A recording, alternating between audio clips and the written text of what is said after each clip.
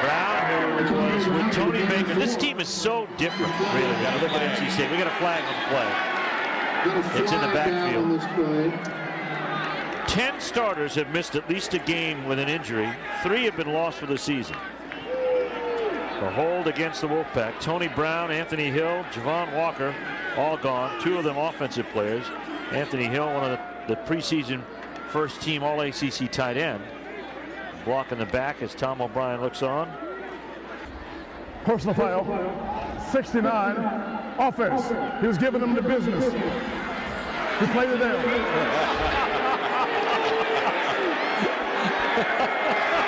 That's a good one.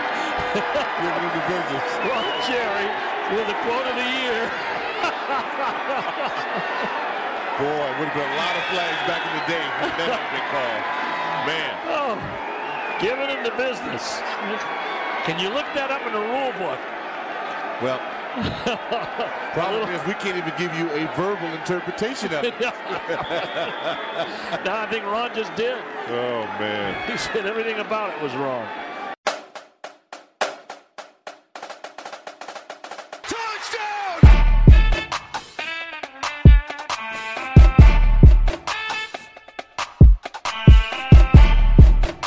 Welcome to the Chatting Yardage Podcast, presented by Sports Drink.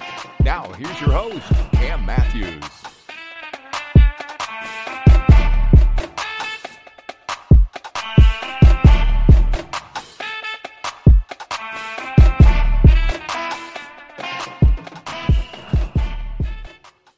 Welcome to your friendly neighborhood college football podcast. Welcome to Chatting Yardage, part of the Chatting Average family, and brought to you by our friends at Sports Drink. Hello, everybody. Welcome once again to the show.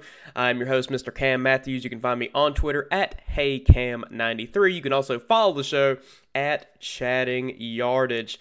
Week 10 is upon us as we move into the upcoming weekend, and boy, you hit the double-digit weekend number, and suddenly you realize that, man, this season is coming to its conclusion within the next few weeks. As we enter the month of November, we look towards the big rivalry games at the end of the season. We got our first college football playoff rankings for this year, which we'll certainly talk about at length during 4-down territory. But, this is the part of the season now where we know who's good, we know who's not, but we still have a couple of teams hanging around in there that I think we're still waiting to see just how good they actually are. And with the biggest games always at the end of the season, the upcoming slate is going to determine that. And you have a few teams, too, that you're looking at and you realize, man, they might not even make a bowl this year, given their upcoming schedule. Looking at you, Jimbo. But anyway, we'll go ahead and dive into the meat and potatoes of this week's show. But before we do get started, I want to thank you again for listening to the podcast week in and week out.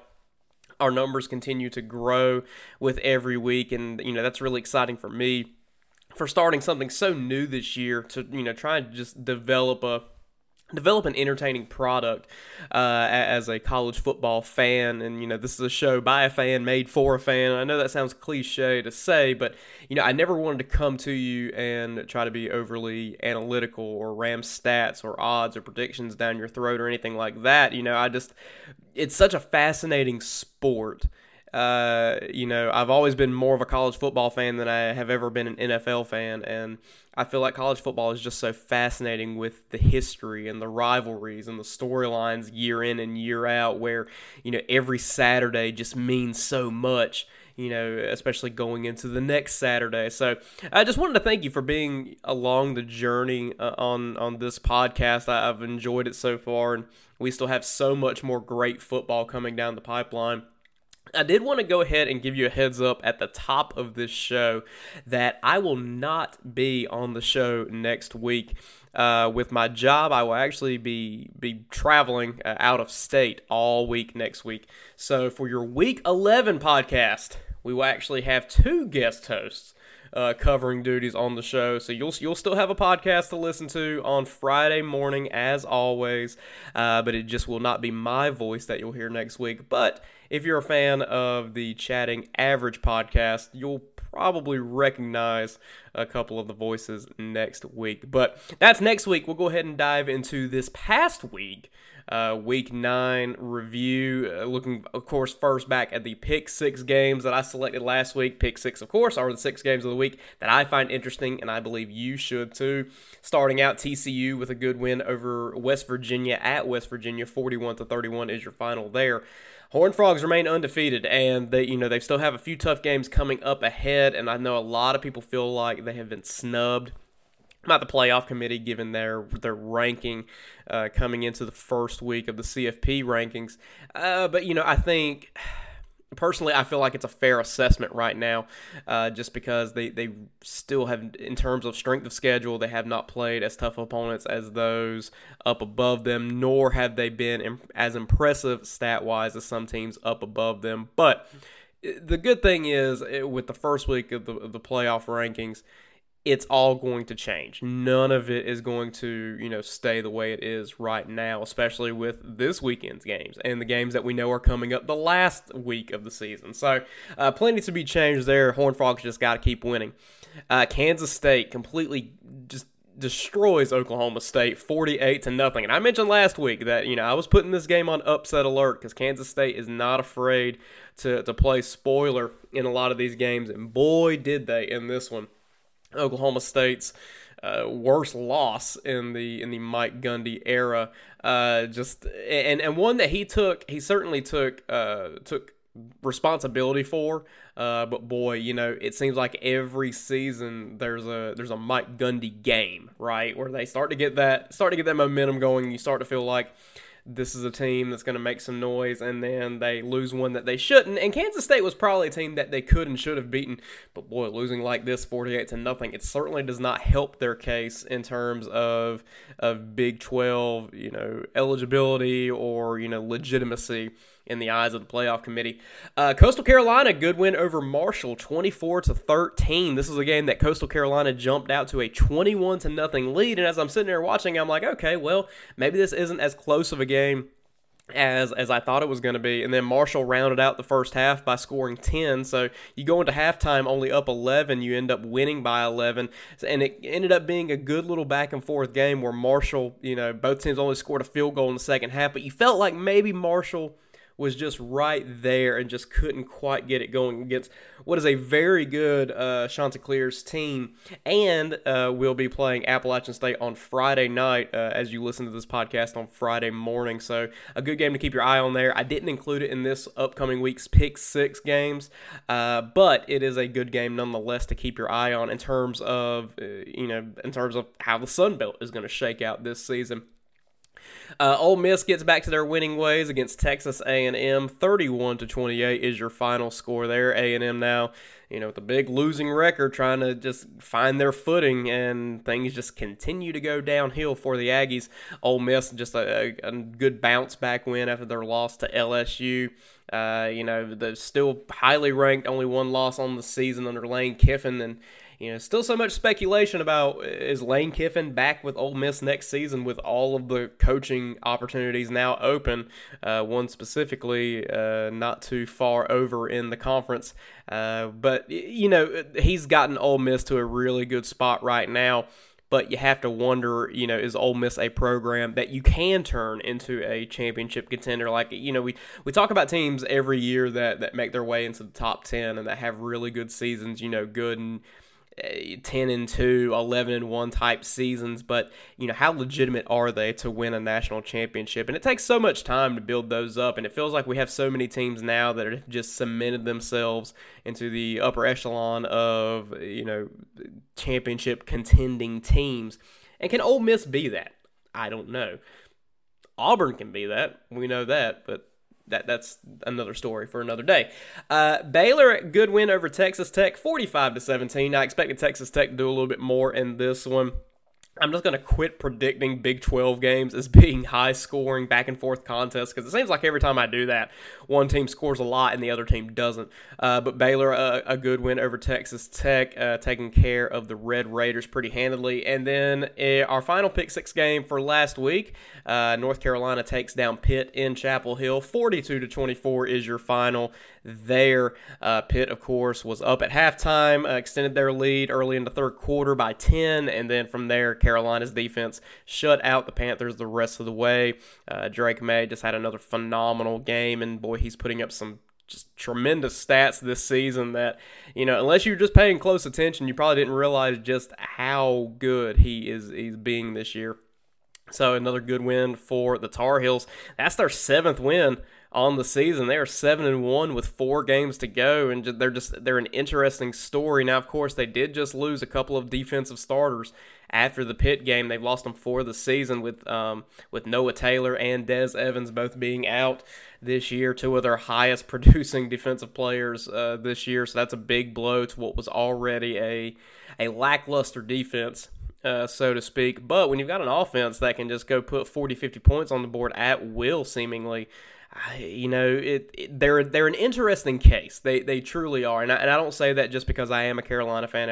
I'm not trying to humble brag about my team. But what I am saying is that they have one of the best offenses in the country, but they also have one of the lower tier defenses in the country, and yet here they are with a 7-1 record. And sure, they haven't played the toughest competition. They don't have a great strength of schedule, which is more than likely why, when it comes down to it, Drake May's really not going to have much Heisman consideration, although he is in the conversations, of course, especially when you look at his stats.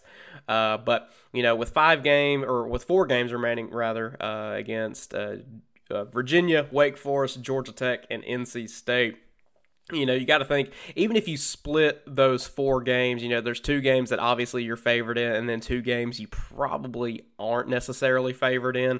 I think Wake Forest could be a close game in terms of odds as we move into that one next week.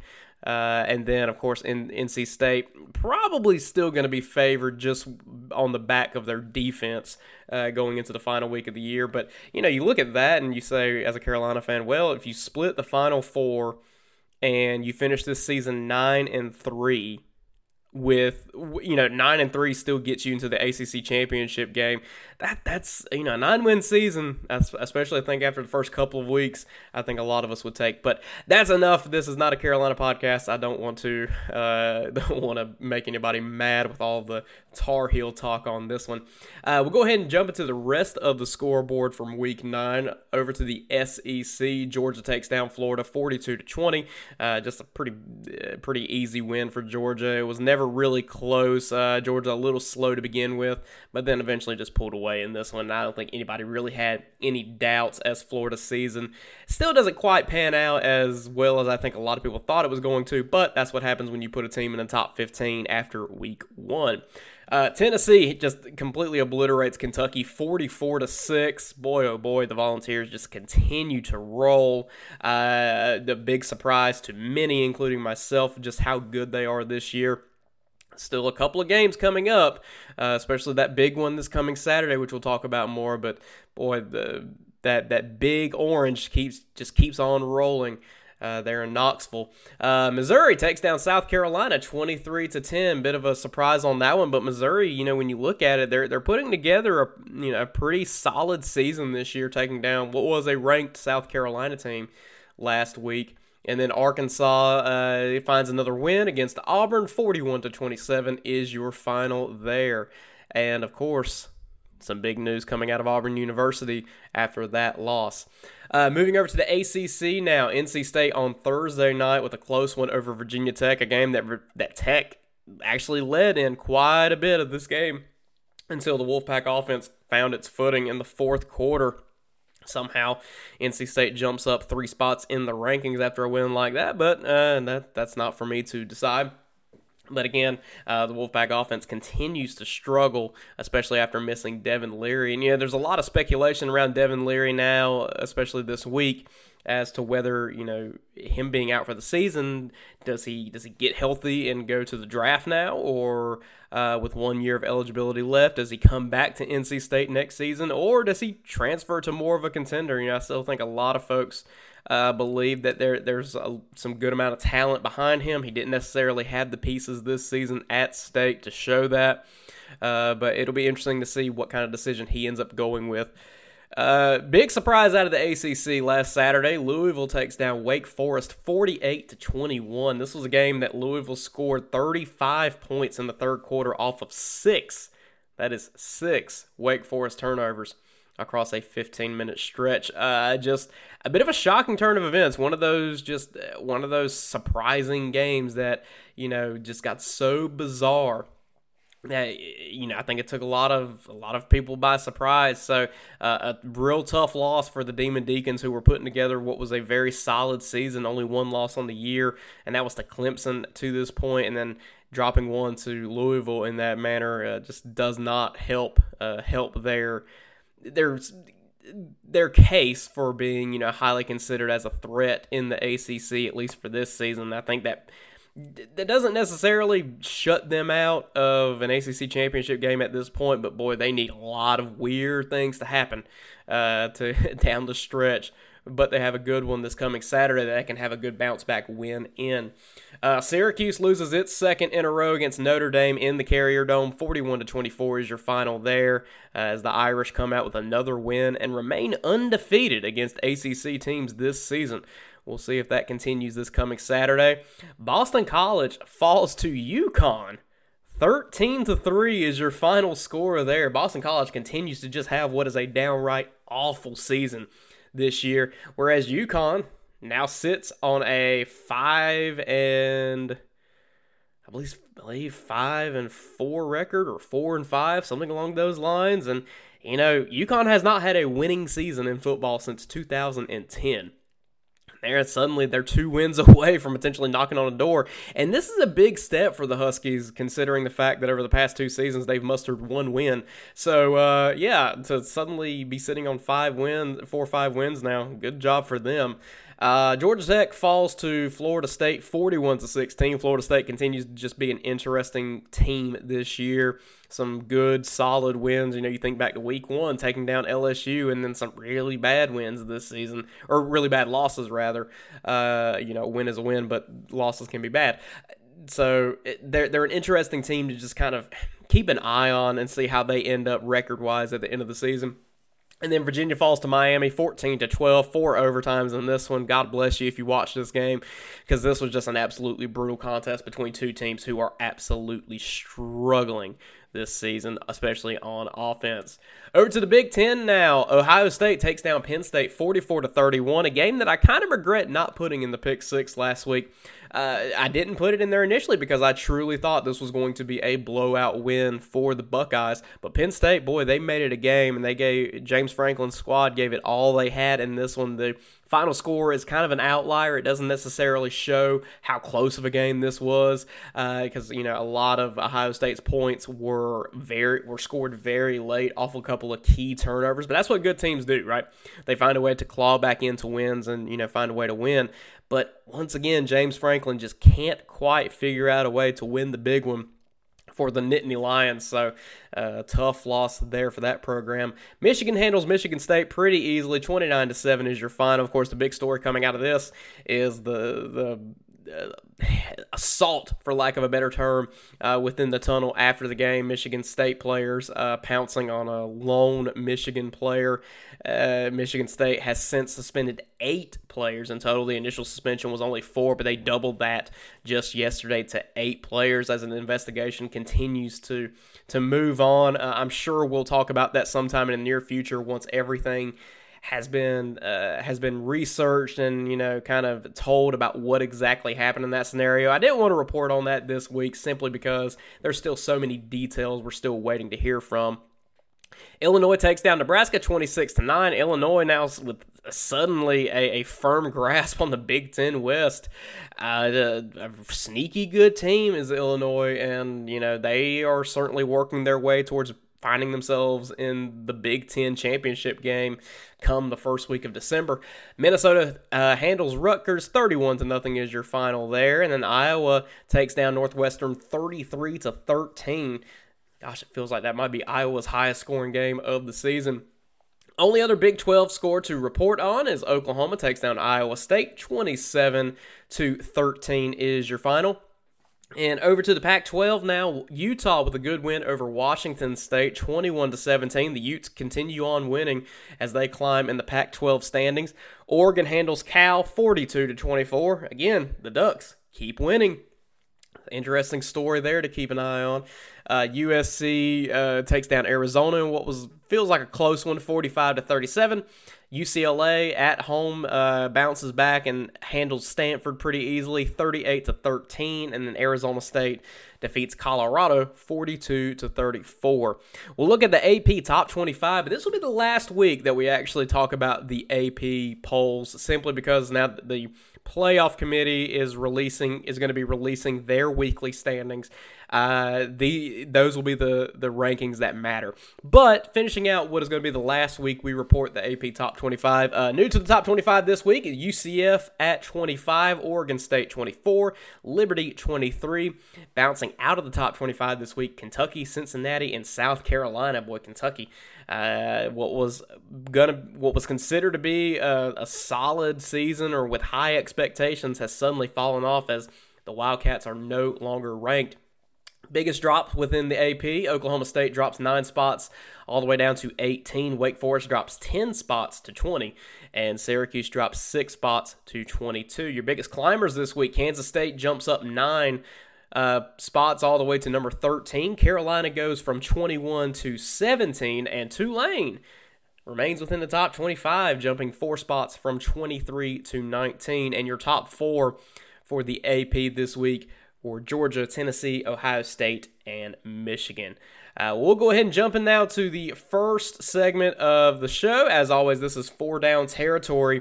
I know you want to hear about the college football playoff. We're going to jump into it right now. First down. Undefeated Tennessee earned the number 1 spot in the college football playoff's initial top 25 ranking on Tuesday night, marking the first time in the program's history it cracked the top 4, followed by number 2 Ohio State, number 3 Georgia, and number 4 Clemson. The 13-member committee ranked undefeated Michigan number 5 and one-loss Alabama number 6, ahead of undefeated number 7 TCU. Alabama had been ranked in the top 3 of the initial rankings in each of the past 6 years.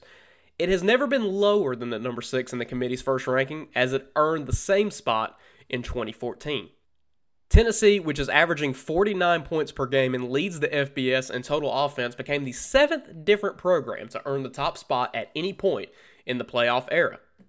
The Volunteers entered Tuesday's initial ranking number 1 in ESPN's strength of record metric, with the best win in the country so far this season against number 6 Alabama.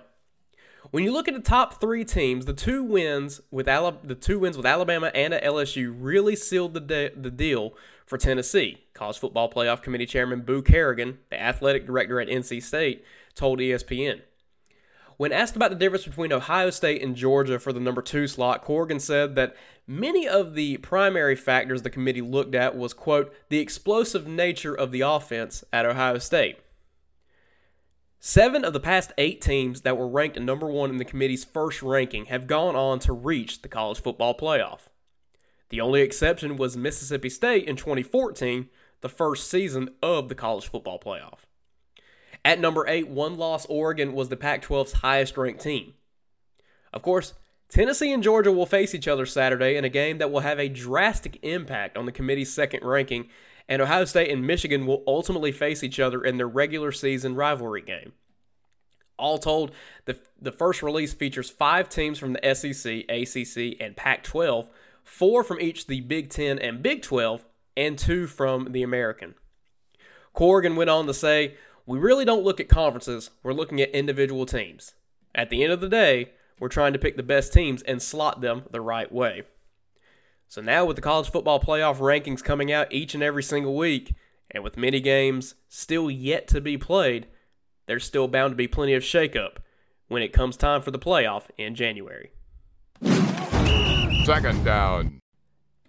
After less than 2 turbulent seasons, Auburn fired head coach Brian Harsin on Monday. The decision came just before the school named a new athletic director in John Cohen, the former Mississippi State AD. Harsin's firing also came less than 48 hours after the Tigers lost to Arkansas at home by 2 touchdowns. The team dropped to 3-5 and is in danger of missing out on a bowl game for the first time since 2012. Running backs coach Carnell Williams will serve as Auburn's interim coach, the school later announced. He's in his 4th season at his alma mater, where he was an All-American selection at running back and set team records for carries, rushing touchdowns. Williams was selected at number 5 overall by Tampa Bay in the 2005 NFL Draft and played 7 NFL seasons, rushing for over 4,000 yards and 21 touchdowns. Harson's tenure at Auburn ends with a 9-12 record. Per terms of his contract, Harsin will be owed $15.5 million in buyout money, with 50% due within 30 days and the remaining half in 4 installments. 2 years ago, the school decided to pay $21.7 million to buy out and fire Gus Malzahn, who had gone 68-34 in 8 seasons. Auburn was coming off of a 6-7 season when Harson's status was thrown into limbo this February after the university launched an investigation into his handling of the program. The inquiry came after a number of players and coaches left during the offseason. Auburn ultimately cleared Harsin, who later called it a personal attack that didn't work. Like any coach with the benefit of hindsight, there are things that could have been done differently, said Harsin. I don't pretend to be perfect, but I am certain I will be better moving forward because of this experience. I truly believe Auburn has the potential to be a championship program once again, Harsin went on to say. The resources, financial support, and fan base are in place. There are good people throughout the program and university. With complete alignment, the possibilities are endless. End quote. Auburn opened this season with 2 straight wins over Mercer and San Jose State, but has gone 1-5 since. Harsin, age 45, came to Auburn on a 6-year, $31.5 million deal after 7 seasons at head coach at Boise State. His record as a head coach, including 1 season at Arkansas State, is 85-36. But the thing about the Auburn job is that it's not just the administration that you deal with as a head coach. It's also the boosters, and maybe more so at Auburn than any other program in the country. 3rd down. There's a new betting favorite to win this year's Heisman Trophy. Tennessee quarterback Hendon Hooker threw for at least 3 touchdown passes in his 3rd straight game as his performance in the Vols' 44-6 win over Kentucky gave him a slight edge over Ohio State quarterback C.J. Stroud in the race. Still, Stroud is no slouch. Though he was overshadowed by the Buckeyes' defensive performance and running backs, who combined for 3 rushing scores in a victory over Penn State, Stroud maintained his FBS lead in touchdown passes and did not turn the ball over. It's a 1-2 race heading into the final month of the season. Caleb Williams of USC, Bryce Young of Alabama, Drake May of North Carolina, and Blake Corum of Michigan are still in the pack, albeit at a distance. We've seen how quickly things can change, though. So here's this week's Heisman standings, the top moments of the week for each player, and what to watch for this weekend. As mentioned, coming in at number 1 is Hendon Hooker, the quarterback for Tennessee. Hooker turned heads once again in Tennessee's 44-6 rout over Kentucky. He threw for 245 yards and 3 touchdowns to lift the Volunteers to an 8-0 start for the first time since 1998, and their first number 2 ranking since 2001. His biggest test of the season comes this Saturday, though, when Hooker will meet a Georgia team that ranks number 4 in total defense. Number 2 in the Heisman standings is C.J. Stroud, quarterback for Ohio State.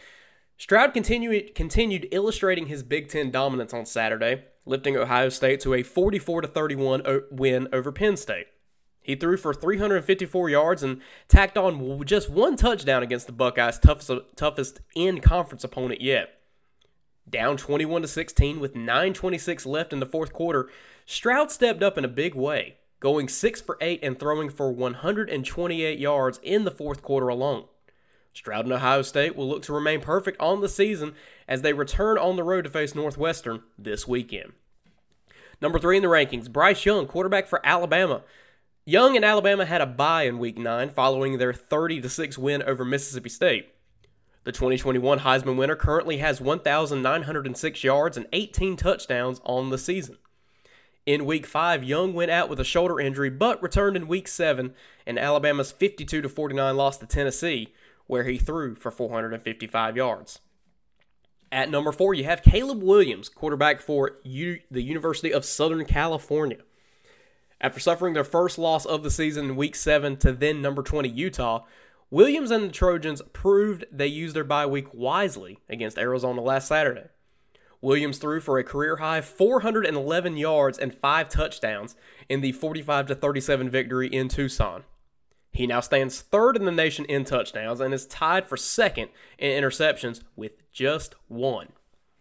And then 2 quarterbacks tied for 5th, first being Drake May, quarterback for North Carolina. May has continued to impress throughout his redshirt freshman campaign, and last Saturday was no different. May helped lead the then number 21 Tar Heels past Pitt 42-24 with a show-stopping performance through the air, throwing for 388 yards and 5 touchdowns. With 29 touchdowns on the season, May is tied with Stroud for the most touchdowns in the nation. He is also 4th in the nation with 2,671 yards. And I may have misspoke because your other player tied for 5th is actually a running back, Blake Corum from Michigan. In Michigan's 29-7 victory over Michigan State, Corum proved why he is one of the best running backs in college football. He was named Big Ten Offensive Player of the Week after rushing for a career-high 33 carries for 177 yards and 1 touchdown. Corum stands 4th in the nation with 1,078 yards and 2nd with 14 touchdowns on the season. 4th down. Andrea Martinez didn't quite realize what she was getting herself into when she tried out to kick extra points for a Mexican college football team. She thought maybe it was a position on a women's team, or at least there would be other women on the roster. But when she won the spot, Martinez was told she would become the first woman to ever play college football among men in the country's top amateur division.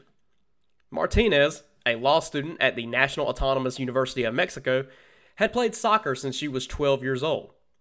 She tried out to play professionally, but didn't quite make the cut. She continued playing soccer at her school until a few months ago when the UNAM football team decided to hold tryouts for a place kicker. Martinez said, "The decision I made was to try a new sport.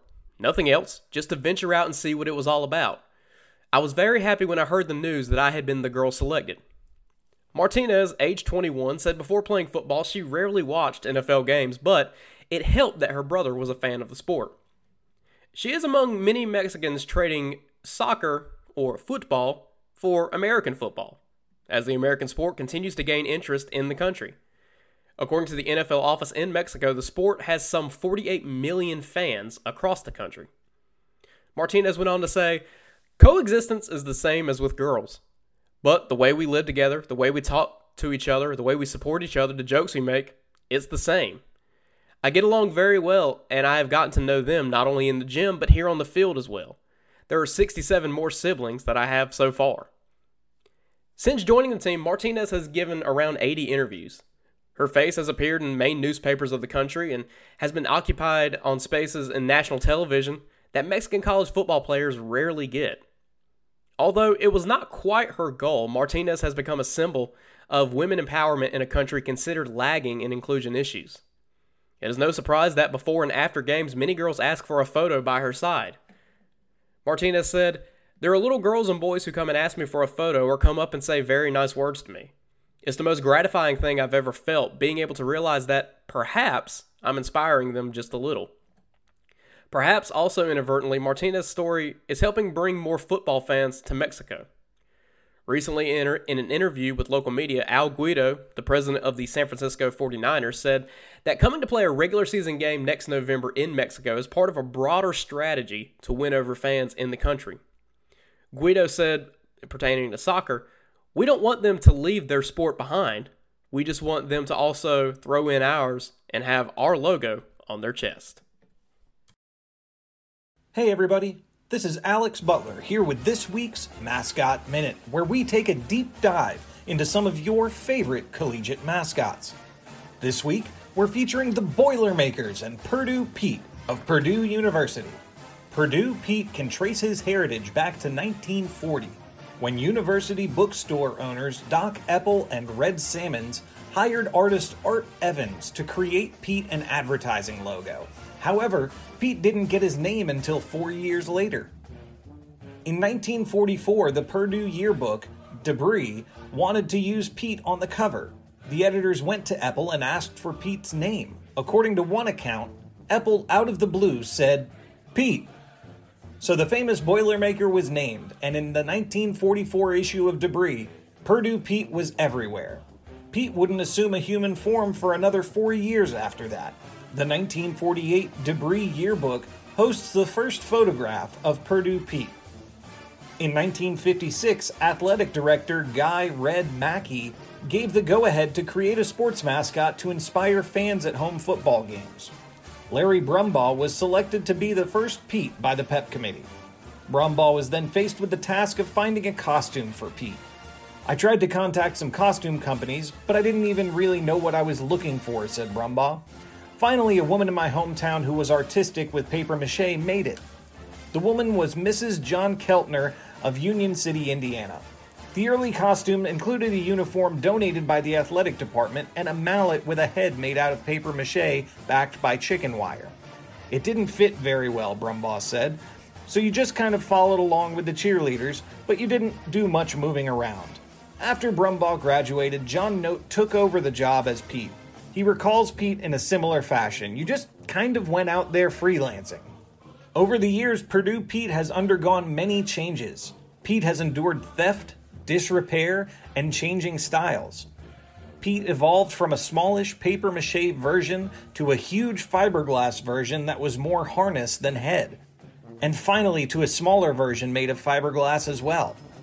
Pete's demeanor has changed from the contented grin created for Larry Brumbaugh to a version with a mouth that doubled as eye holes to an angry and furrowed Pete, and back to the Pete he is today. Are there any mascots that you'd like us to feature on the show? Hit us up at Chatting Yardage on Twitter and let us know. Once again, this has been Alex Butler with your Mascot Minute.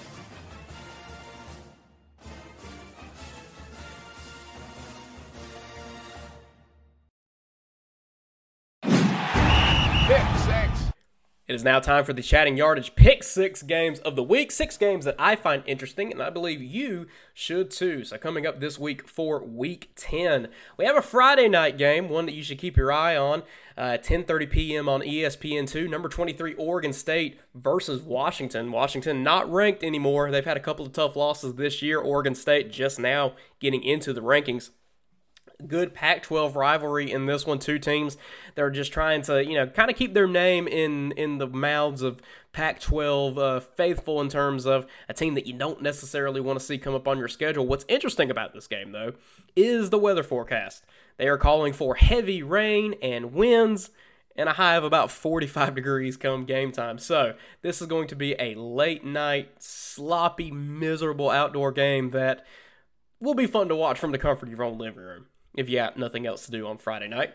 Moving on to Saturday now. Saturday, 3:30 p.m. on CBS. Number 1 Tennessee takes on number 3 Georgia at Georgia. This is the game of the week, plain and simple. I think this is the game that everybody has their eyes on. This is the game that everybody is going to be talking about because it feels like it determines so much. Does a loss for either team mean they're out of the ranking for the playoff? No. But it more than likely determines who goes to the SEC championship game for the East. It also is probably going to determine who is number 1 come week 2 of the CFP rankings. There's just so much going on into this game that you can't help but feel excited for it. Whether you're a Tennessee fan, a Georgia fan, or just a fan of college football, this is the game that you are going to be paying attention to. And of course, I could not pass up talking about it. Apparently, there are also sky-high tickets for this game, beating ticket pricing records left and right. So this is a hot commodity and one that we'll all be watching. Then we move on into Saturday night, 7 p.m. on FS1. Number 24 number 24 Texas takes on number 13 Kansas State. Texas now back into the rankings, trying to get what would be a good win over Kansas State. And we talked about it. Kansas State is one of those sneaky good teams that is not afraid to just dash your hopes and dreams on a season.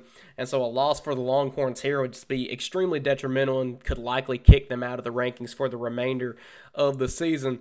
So a good one there. Saturday night, 7 p.m. on FS1. Number 6, Alabama takes on number 10, LSU in Baton Rouge. 7 p.m. kickoff on ESPN. Finally get a what feels like a big nighttime game at LSU this year, taking on Alabama. An Alabama loss here would just be unspeakably detrimental for the Crimson Tide. You know, we talk about Bama's not necessarily out of the running yet for an appearance in the playoff, right? Like, you know, a win here could just about seal them being in the SEC championship game, representing the West, and then of course they would have to win the SEC championship game, whether it be against Tennessee or Georgia. But a loss here quintessentially takes them out of that running, and what a win that would be for Brian Kelly and this LSU team. You know, trying to kind of firm up their identity within this season. You make the top 10. Who would have thought after that loss to Florida State in week 1? But a good game that you should be able to flip over to once Tennessee and Georgia has concluded. Now over to some ACC action, kinda, sorta, against with one ACC team against a kinda, sorta ACC team. 7:30 kickoff on NBC. Number 4 Clemson travels to South Bend to take on the Notre Dame Fighting Irish. As we mentioned, Notre Dame is undefeated against ACC teams this year. And this feels like what is going to be Clemson's last kind of hurdle in this season, barring anything crazy happening in their last game of the year against South Carolina. But a loss here for the Tigers, you have to believe, would just about take them out of playoff consideration, period, even if they do win out, even if they do win the ACC championship. Because I think of the top 4 teams in the rankings right now, especially with 5, 6, and 7 just behind them in the rankings, you have to believe that they are low on the totem pole. They are on thin ice when it comes to being in the eyes of the committee. So this is a win that Clemson's got to have on Saturday night. And then for Notre Dame, this would be a great resume building win. You know, for Marcus Freeman, this could be their statement win this season if you were able to take down a top 4 team at home. And, you know, Notre Dame at home at night, that's a tough building to go into and come out with a victory. So a good one to keep your eyes on there. We'll stay in the ACC for your 6th game of the week, Saturday night, 8 p.m. start on ACC Network. Number 21, Wake Forest travels to Raleigh to take on number 22, NC State. A game that, you know, I hate to keep using the phrase that both teams desperately need to win, but it is absolutely true for both of these teams to even keep themselves in consideration for a New Year's Six Bowl. And as we talked about, a lot of weird things would have to happen for them to make the ACC championship game at this point, but stranger things have happened in college football. So this is a game that, I think Wake Forest kind of has a winning streak going right now against the Wolfpack. The Wolfpack missing several key players, but, a lot of questions around the Demon Deacons after their performance last week against Louisville. It's a weird game that you could almost see one team blowing the other one out, and you could see it being extremely close with really no in-between. Like, I don't think this is going to be a solid 10-point win for somebody. Somebody's either going to win by, 21 points or somebody's going to win by a field goal. Who knows with this one? But it's going to be an entertaining one at that. Again, that's an 8 p.m. kickoff on ACC Network. So, remind you, be part of the conversation on our Twitter account at Chatting Yardage. Come let me know what you're going to be watching this weekend. Keep me posted on scores that you're seeing, storylines that you're seeing. This podcast is for you, the fans. So, we love to have you part of the conversation again at Chatting Yardage. The extra point. The extra point this week goes to Kansas State. Now, as we mentioned, Kansas State is not afraid to play spoiler, from dominating Oklahoma and Oklahoma State this season to giving undefeated TCU a scare. They are having a sneaky good year and find themselves within the top 15.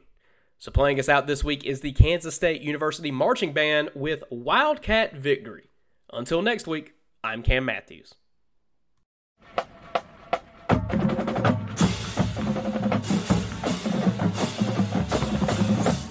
This has been the Chatting Yardage Podcast, brought to you by Sports Drink.